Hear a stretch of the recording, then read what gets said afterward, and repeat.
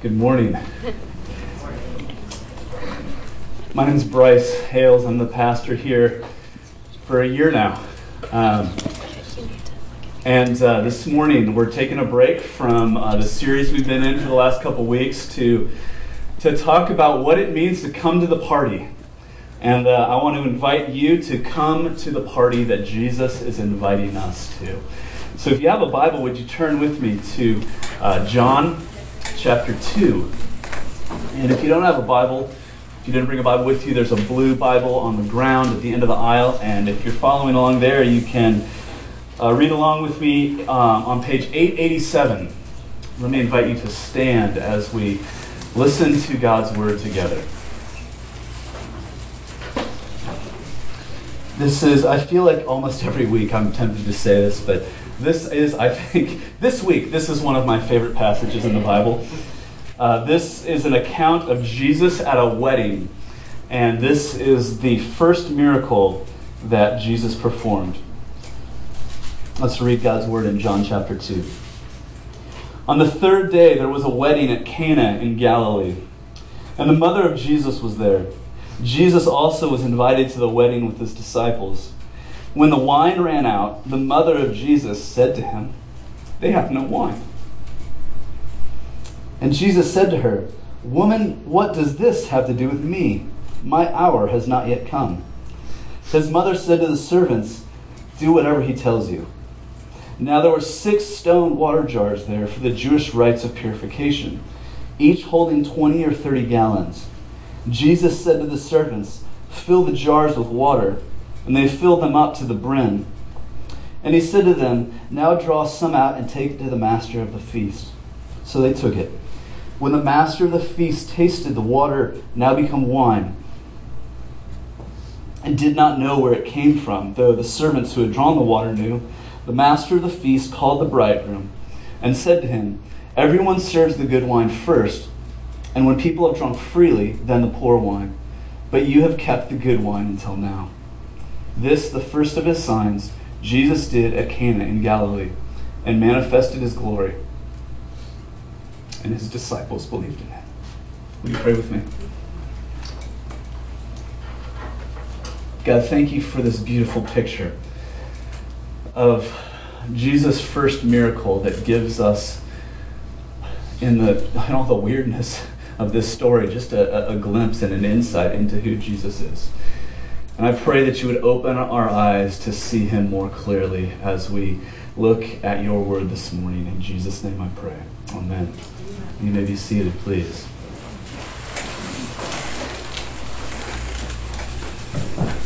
Will you come to the party? This morning is our birthday. We put something on Facebook that I had shared. It's, hey, this Sunday is our first birthday, and I ran into an acquaintance at Starbucks on Friday morning or Thursday morning. He said, "Happy birthday," and I was confused. I said, "What are you talking about?" I said, "Didn't you say it was your birthday?" "No, it's the church's birthday." It's our first birthday, and so this morning, as we're celebrating our first birthday, our first anniversary, I want to talk about establishing a culture. Establishing a culture is something that any group or organization has to do. A family has to establish a culture. A family has to say, who are we? And what do we want to be known for? What are we willing to fight for? Every group has to establish a culture. Companies have to establish a culture. Schools, sports teams have to establish a culture. And churches have to establish a culture. Why is it so important to establish a culture? Well, it's important to establish a culture because, as leadership management guru Peter Drucker somewhat famously said, culture eats strategy for breakfast. Okay, you might say, this is what we want to do, but who you are is going to eventually trump what you want to do. And so it's crucial, it's key to establish a culture, because a culture is actually going to determine what gets done and who you become. You have to establish a culture. Let me give you a few examples. This is just super quick. Just think for a minute about the difference between Apple and IBM. Right? That's a clear picture of why culture is so important. Another example, Toyota. Toyota, why are they so effective at building great cars and trucks? At the heart of Toyota's culture is a word called kaizen, which is, I think, a Japanese word that means improve. And kaizen is the philosophy, the culture of the company of Toyota's kind of culture.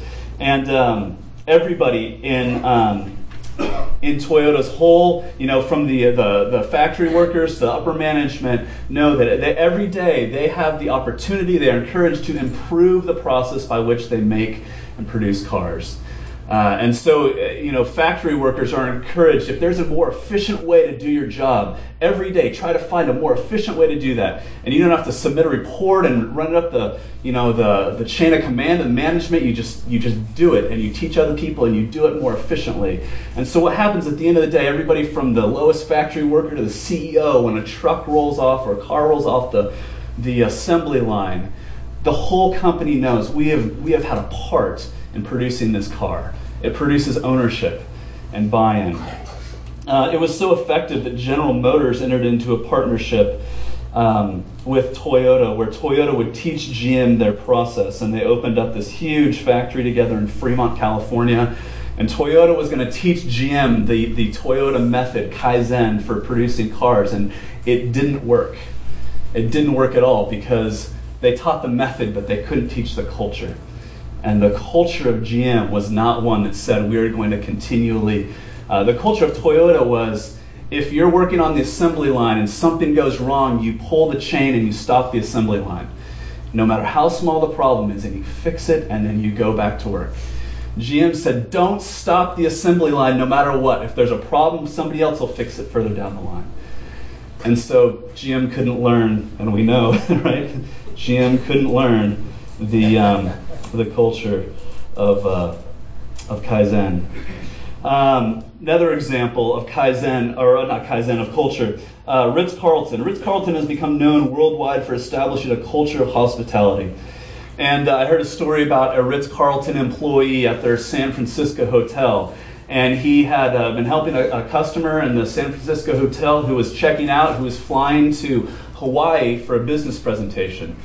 And this employee discovered that this man had left his laptop behind.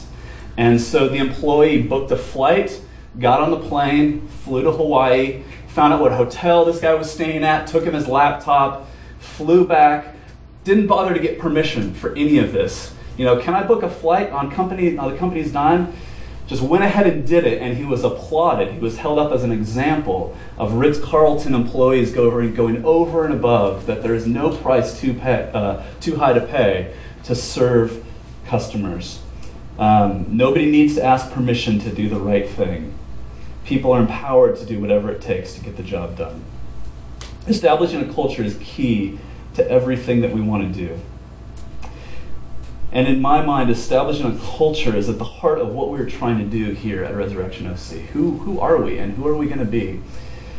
What do we want to become? Culture is key because culture eats strategy for breakfast. And I got to say, this is hard. This is really hard work. This is the hardest thing I have ever done in my life, is figure out how to build a culture where we are going to be a generous church. And it's hard because it doesn't just happen. It doesn't happen because, 18 months ago, some people sat in a room and figured out a plan, and we had a conversation, and then it just happened. Nothing remotely close to that is what's going to establish a culture. And we got to say the same things over and over and over again. It takes hard work. It takes repetition. It takes being very clear about who we are and what we believe is important. One of the decisions, one of the things that we talked about fairly early on was, are we going to be a church where we just try to always do the right thing? Now, you might say, okay, yeah, that's what we want to do. We always want to do the right thing. But my fear was that if we say, hey, we're going to do the right thing no matter what, that it was going to lead us into a culture where we'd always just be resting on the idea of playing it safe. That we would be afraid to take risks, that we would be afraid to make mistakes. We would never want to sing a new song, even though the Bible says sing a new song to the Lord. We never want to sing a new song because the new songs these days, they're just wishy-washy. Let's only sing old songs. We know the old songs are good, so we'll do that because it's safe. Or you could flip it the other way, and those old songs are awful. They don't work for people anymore. Let's only sing new songs. right? No, we don't want to have this culture where we just play it safe, where we make sure that we've got all of our ducks in a row first. Instead, we've tried to establish a culture of generosity. We've tried to establish a culture around the gospel, around beauty and vulnerability. We've said that we want to be a generous church. We've said that we want to be a church where we help people move beyond just being fine and busy by connecting people with God. We want to tell stories about what God is doing in our lives. We want to help people discover their giftedness. We want to help people connect with God in the everyday of their lives. We want to be a church that throws great parties.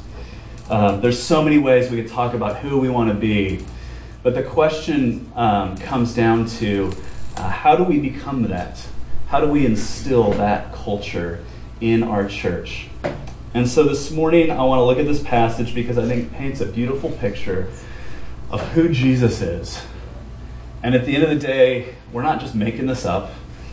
I'm not just making up. I think this will be a great kind of a church. But this is the culture of the church that we want to establish because this is who our Savior is. And in John chapter 2, we see almost like in foreshadowing the kind of Savior that Jesus is. You remember in high school, I remember reading The Great Gatsby. And The Great Gatsby, there's this, across the water from Gatsby's house, there's this flashing green light. And what our high school English teachers taught us is that, it's foreshadowing that this story is going to be about money, right? Well, in this passage, there's these little hints that you wouldn't even notice, that you wouldn't even pick up on. But they show us who Jesus is and the kind of Savior that he will become. Not that he's going to grow into it, not that he isn't that kind of Savior. But by the end of the book of John, it will be so abundantly clear. Just these little hints that we see in John chapter 2. And can I just show you, really, before we kind of, in some ways, get into this, how weird this passage is. I feel like if you've been in church for any length of time, you've heard this story of Jesus turning water into wine, and the weirdness of it is probably worn off on you. But think about what happens in this passage. Jesus is at a wedding, and he's never done a miracle in his life, and Mary, his mother, comes up to him and says, Jesus, they're out of wine, Jesus. Like, why does Mary think Jesus can do something about it? He's never done a miracle in his life, right? And Jesus, what does Jesus say? He says literally, I know Sam's looking at the Greek in the back. It's translated differently in most of our passages. But what he's literally saying is, what is this between you and me? My hour has not come.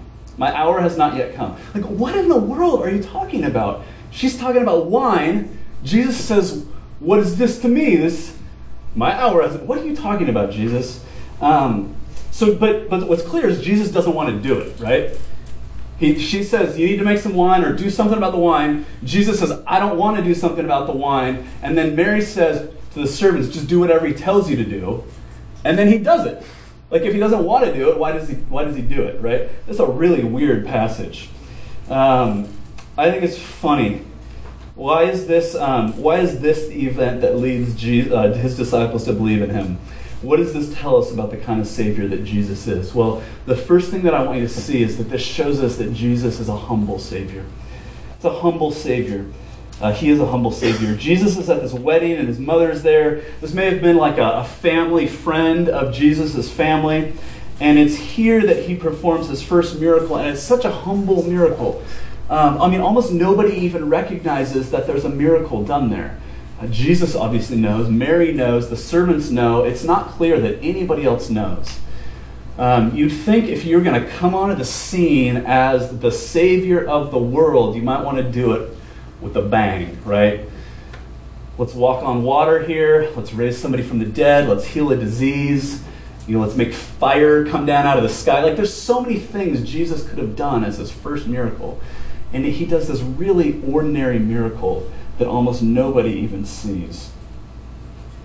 Why is he doing this? Why does he even bother?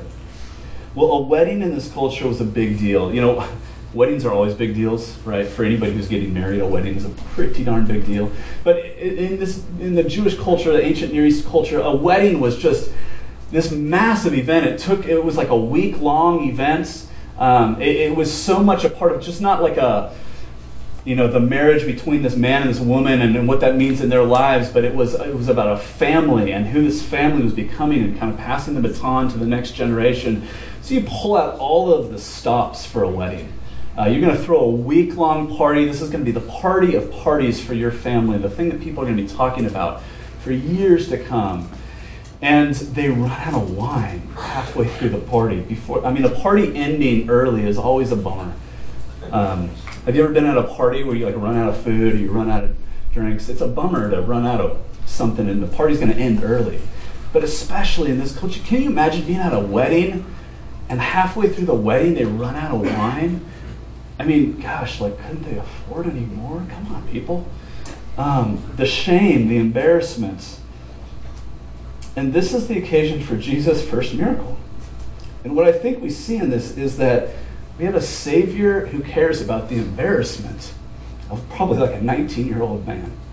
I mean, isn't that incredible? That's the kind of God that we have. Somebody who is a Savior who is willing to do a unnoticed miracle to save a 19-year-old man from embarrassment. Shows us what kind of God the God of the universe is, that the God of the universe is kind. In the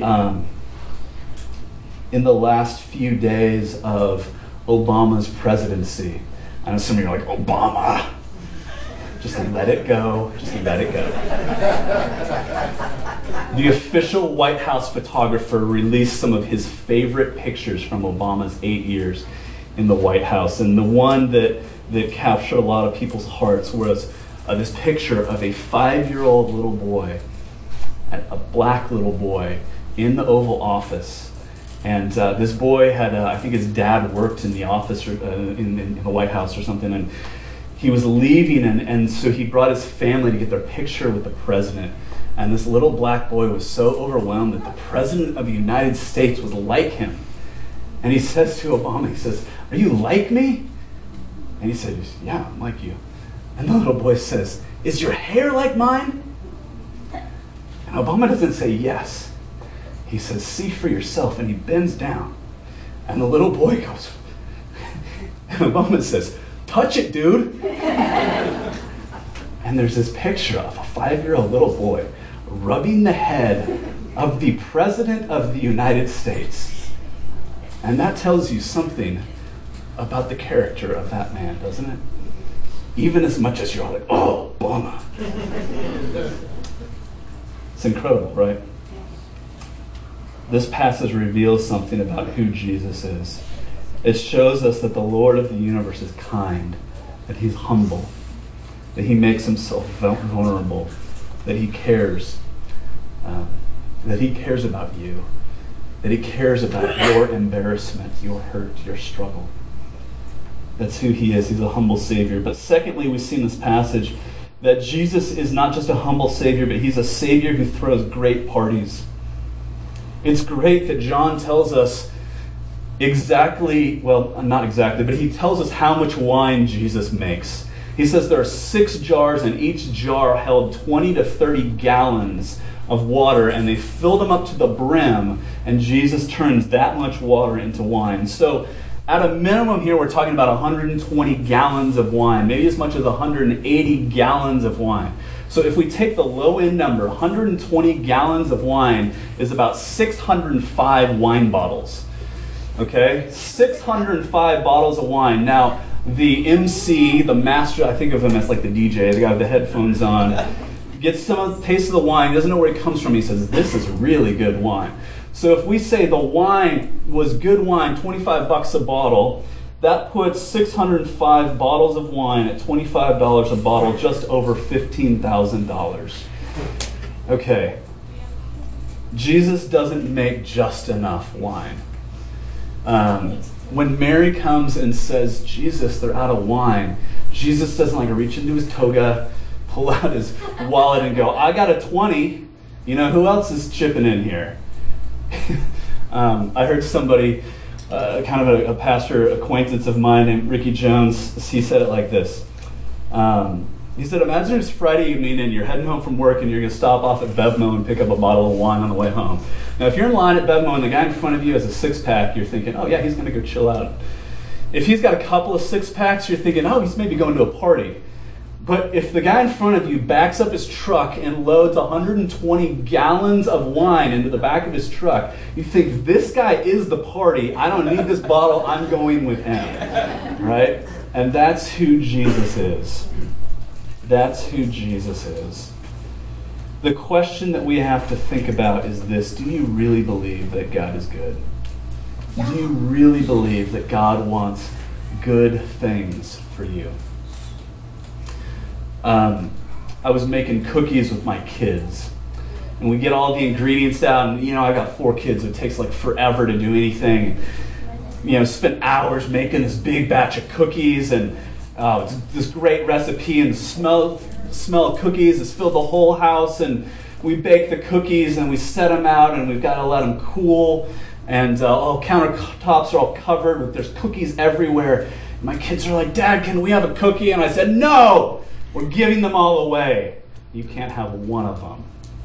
It didn't really happen. You'd have to be an awful father to do that, right? You'd have to be a monster to do something like that. And yet that's who we all think God is. That God has put us in a world that's just beautiful and wonderful and filled with awe and glory and wonder. And then he says, and you can only have this tiny little sliver of it, and I'm going to hold you back from all that is good from you. Every unbeliever, and I would say, the vast majority of Christians, think that that's the way God treats us. That he has shown us all of his goodness, and then he puts us, on the other side of a chain link fence. But that's not the picture of the God of the Bible that we see here, is it? This is a God who makes 120, 180 gallons of wine at a wedding to save a groom from embarrassment. It shows who he is. His goodness is overflowing. His goodness is never going to run out. We have some acquaintances, some friends, some very, very wealthy, generous people. And last summer they invited us to a party. And we went to the party, and there were like 6 or 8 food trucks there. And it's all free, and it's whatever you want. They invited us to another party. It's this afternoon. And we cleared our schedule because we're going. We're like, this is amazing. Right?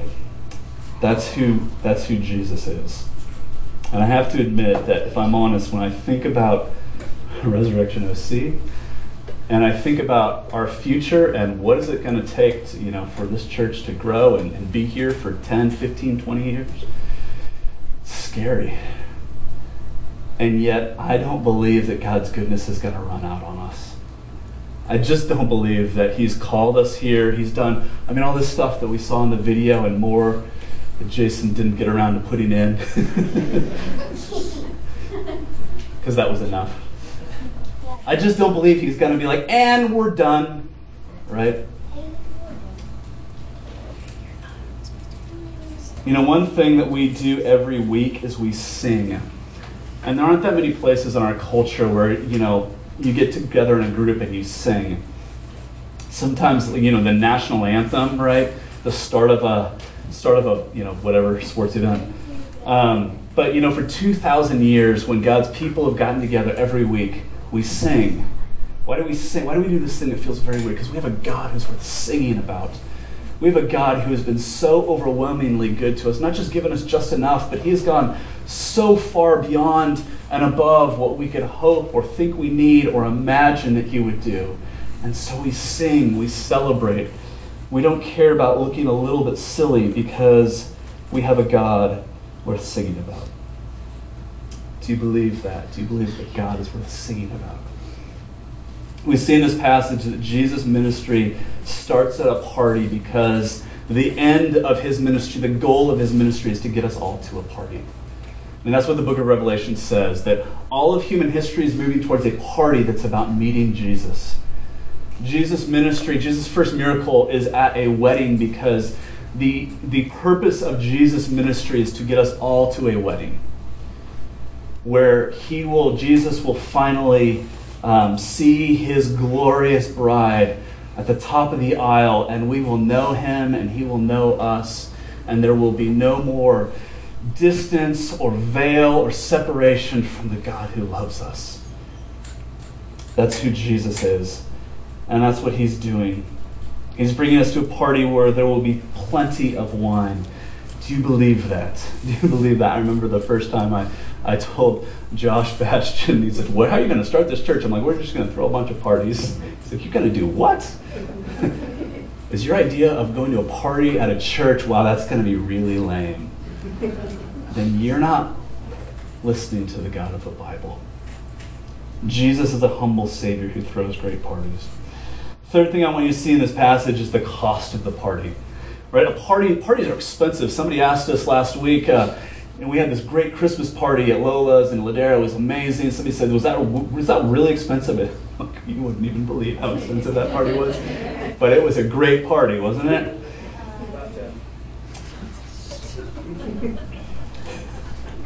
I have to unravel some of the weirdness of this passage, some of the mystery of this passage, for you to explain the cost of this party. Because what happens in this passage, like I said, is really weird. Jesus is at this party and they run out of wine. And Jesus says, Mary says, Jesus, they're out of wine. And Jesus says, woman. Some of your translations might not say it like that, but Jesus is, let's say at the very least, grumpy. It borders on rude the way he responds to his mother. He doesn't say, Mom, come on, Mom. He says, woman, what does this have to do with me? My hour has not yet come. Mary's going, what are you talking about? Your hour? Jesus, we're just talking about the wine. What are you talking about? It's a non sequitur, it seems like. What is going on? It almost seems like Jesus is there and his mind is on something else. Right? It's like he's daydreaming at this wedding, and Mary interrupts his daydream by saying, Jesus, they don't have wine, and he's angry about something. Why does it seem like Jesus is daydreaming? Well, what do you think about when you're at a wedding? If you're at a wedding and you're married, you tend to think about your wedding, right? And if you're at a wedding and you're single, you tend to think about what your future wedding might one day be like. And you begin to long for who will that person be and what will our wedding look like. And here, Jesus, a single man, is at a wedding and he's daydreaming about what every single person daydreams about at a wedding. And Mary says to him, there's no wine. And he says literally, do you know what this is between you and me? My hour has not yet come.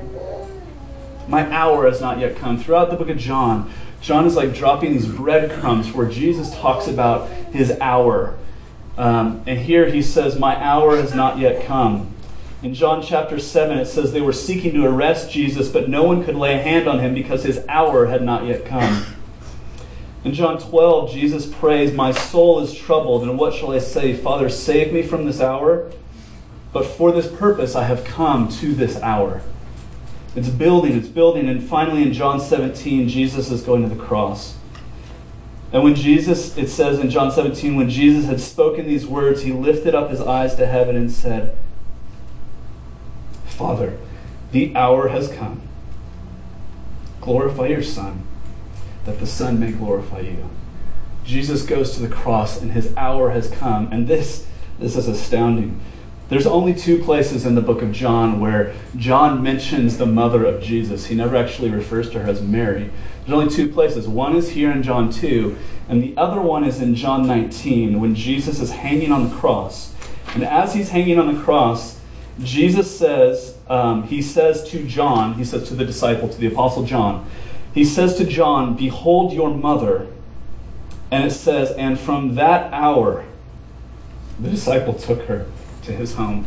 Jesus is hanging on the cross and he's saying to his mother, Mary, I'm not going to be able to take care of you anymore. And he looks at his friend John and says, John, I want you to take care of my mother because my hour has not yet come. Or not because my hour is now here. So John, back to the wedding in John 2. Mary says, Jesus, there's no wine. And Jesus says, literally, I think what he's saying is this. Mary, I'm going to do this thing that you're asking me with the wine. But do you understand how this is going to change the relationship between you and me? Because for me to provide this wine is not ultimately about a magic trick. It's going to come at the cost of my own life, and it will fundamentally change my relationship to you, Mary. Jesus sits at this wedding, thinking about his own wedding, knowing that his wedding will one day come only at the cost of his own life. Knowing that the wine that never runs out is because he will shed his blood for the forgiveness of our sins. Jesus sits at this wedding longing for his wedding day, but knowing that in order for him to get to his wedding day, he will have to bear the entire expense in his body. You see the beauty of the depth of Jesus' sacrifice? That there is no cost that he was unwilling to pay in order to make you his own, in order to show you his love for you. Every parent knows that love, the essence of love, is self-sacrifice. There is no expression of love, whether it's from a parent to a child, from a lover to his or her beloved, without sacrifice. And Jesus here shows us the overwhelming cost that he is willing to pay in order to show you that he loves you. In the cross of Jesus, we see the price that God was willing to pay in order to make you his own. Jesus invites you to come to a party that he himself has paid for. Jesus sits at this wedding longing for the day when he will finally stand at the bottom of the aisle and see his bride emerge in a beautiful white dress, and he is eager. He is eager for you. He is eager for that day. Do you believe that Jesus longs for you like a groom longs for his bride? You know, we talk about, do you believe in Jesus? And of course, that's a great question to ask, but Jesus doesn't want you just to believe in him. Jesus doesn't want your tradition. Jesus doesn't just want your obedience. Jesus wants you. Jesus doesn't want you to be historically convinced of the reliable accounts of the resurrection so that you will believe that this historical event actually took place in history. And then you go on about the rest of your... Jesus wants you. Jesus wants to be your lover. Do you believe that Jesus smiles at you? That he is pleased with you, that he looks at you and he is eager to be with you? Do you believe that? That's what this passage shows us. So how should we respond? How should we respond as individuals, or again, back to, since it's our birthday as a church, how do we as a church corporately respond to this? What would it look like to form a culture around what we see of Jesus here? How do we embody this culture? Well, Tim Keller, pastor in New York City, said it like this, and I can't do any better. He said, if you want to see how to respond to this, then look at the groom. It's I think one of the ironies of history that there's can you imagine if the story of your wedding was recorded in the Bible, and for 2,000 years, millions and billions of people are reading about your wedding and your name isn't even in there? We hardly know anything about this guy. But what does he do? Well, there's two things that the groom does in this passage, and these are the two things that we need to do if we are going to respond to Jesus. The first thing that the groom does is he runs out of wine. He just doesn't have enough. He doesn't have what he needs, and he admits that he's empty. How about you? Have you come to the point in your life where you've realized that you don't have what you need? I remember, as a college student in my 20s, thinking, just a little hard work. All it takes is hard work, right? In my 30s, I'm going, you know what? Hard work is not going to make me a patient person. I cannot work hard enough to become gentle. I am far less certain than I was earlier in my life that I can really change myself. Have you come to the point of realizing that you don't have what you need, that you are empty, that God can change you? Are you ready to ask for help? For us as a church, on a kind of a corporate level, what I think this means is we can't do this alone.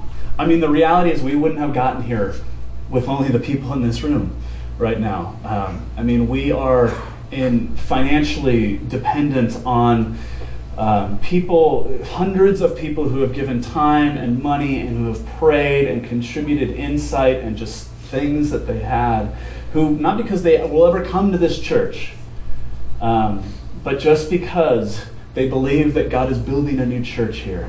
And we are dependent on them. We're dependent on them. In order to continue to grow, we're going to have to continue to ask for help. I mean, did you see in the video that we said we're going to start a youth ministry this summer? We're going to hire 2 youth interns to help us minister to the couple of, there's more than a couple, but the 10 or so middle school and high school students we have already in our church, but more than that, to reach out to youth-aged, teenagers in this area. We're going to hire 2 interns. We don't have the money to do that. We're talking about maybe starting an evening service in the fall. Not because we want this group to be like half the size and half you go to church on Sunday night, but because the reality of a busy area where we live in is some people are just never going to make it to church on Sunday morning. And so instead of waiting until we're like 250 people and then we'll start a second service, we want to start a second service now so that we can reach more people. There's more opportunity for people to come and hear about Jesus. There's more opportunity for people to come and hear, to come to the party. But those things are going to take money, and we don't have it. And so we're going to start, you're not even going to know this is going to happen. I'm just going to go out and raise some money from people who aren't in this room. And hopefully God's going to provide, and these things are going to happen. We're going to have to ask for help. But we're not going to wait until we're comfortable and we have everything we need to take the next step. That's how we got here. We asked for help, and God provided, and He continues to do so. And we're going to continue to ask for help. And I'm sure His goodness is not going to run out. The first thing that we have to do is we have to ask for help. We have to run out. But the second thing that this groom does is he takes credit for what Jesus does. It's really funny. The MC, he doesn't know where the wine came from. He said, "This is really good wine." And it's not clear that the groom knows where the wine came from. Maybe he does, maybe he doesn't. But he just says, "Yeah." It's the kind of guy I am. Save the best wine for last. He might not even have known what had happened. But that's what it means to be a Christian. You get to take credit for what Jesus has done. Jesus pays the price, and you get the benefit. It's a little bit like this. It's that time of year when everybody's selling Girl Scout cookies and raising money for jogathons and stuff like that. And some of you guys do this. You just take your kids' thing, you take it to work, and you raise the money for your kids. You put it on the internet, and because your kids really got to have. I remember what were those? They got to get the prize. They got to have the reward. You got to get the levels, whatever it is. You got to get the plastic thing that costs like 8 cents to make. You got to get it. You got to get it. You got to get it. So what do? We even know we probably shouldn't, but we take our kids' things and we take them to the office and we pass them around. And just all the work gets done, and our kids get the plastic thing that they don't really need, but they know it's going to make them so happy. And that's a really weird way to say that's a picture of the gospel. Jesus does all of the work, and you get the credit. That's the good news. Jesus is inviting you to a party. Jesus has invited you to a party. Will you join us? Let's pray together.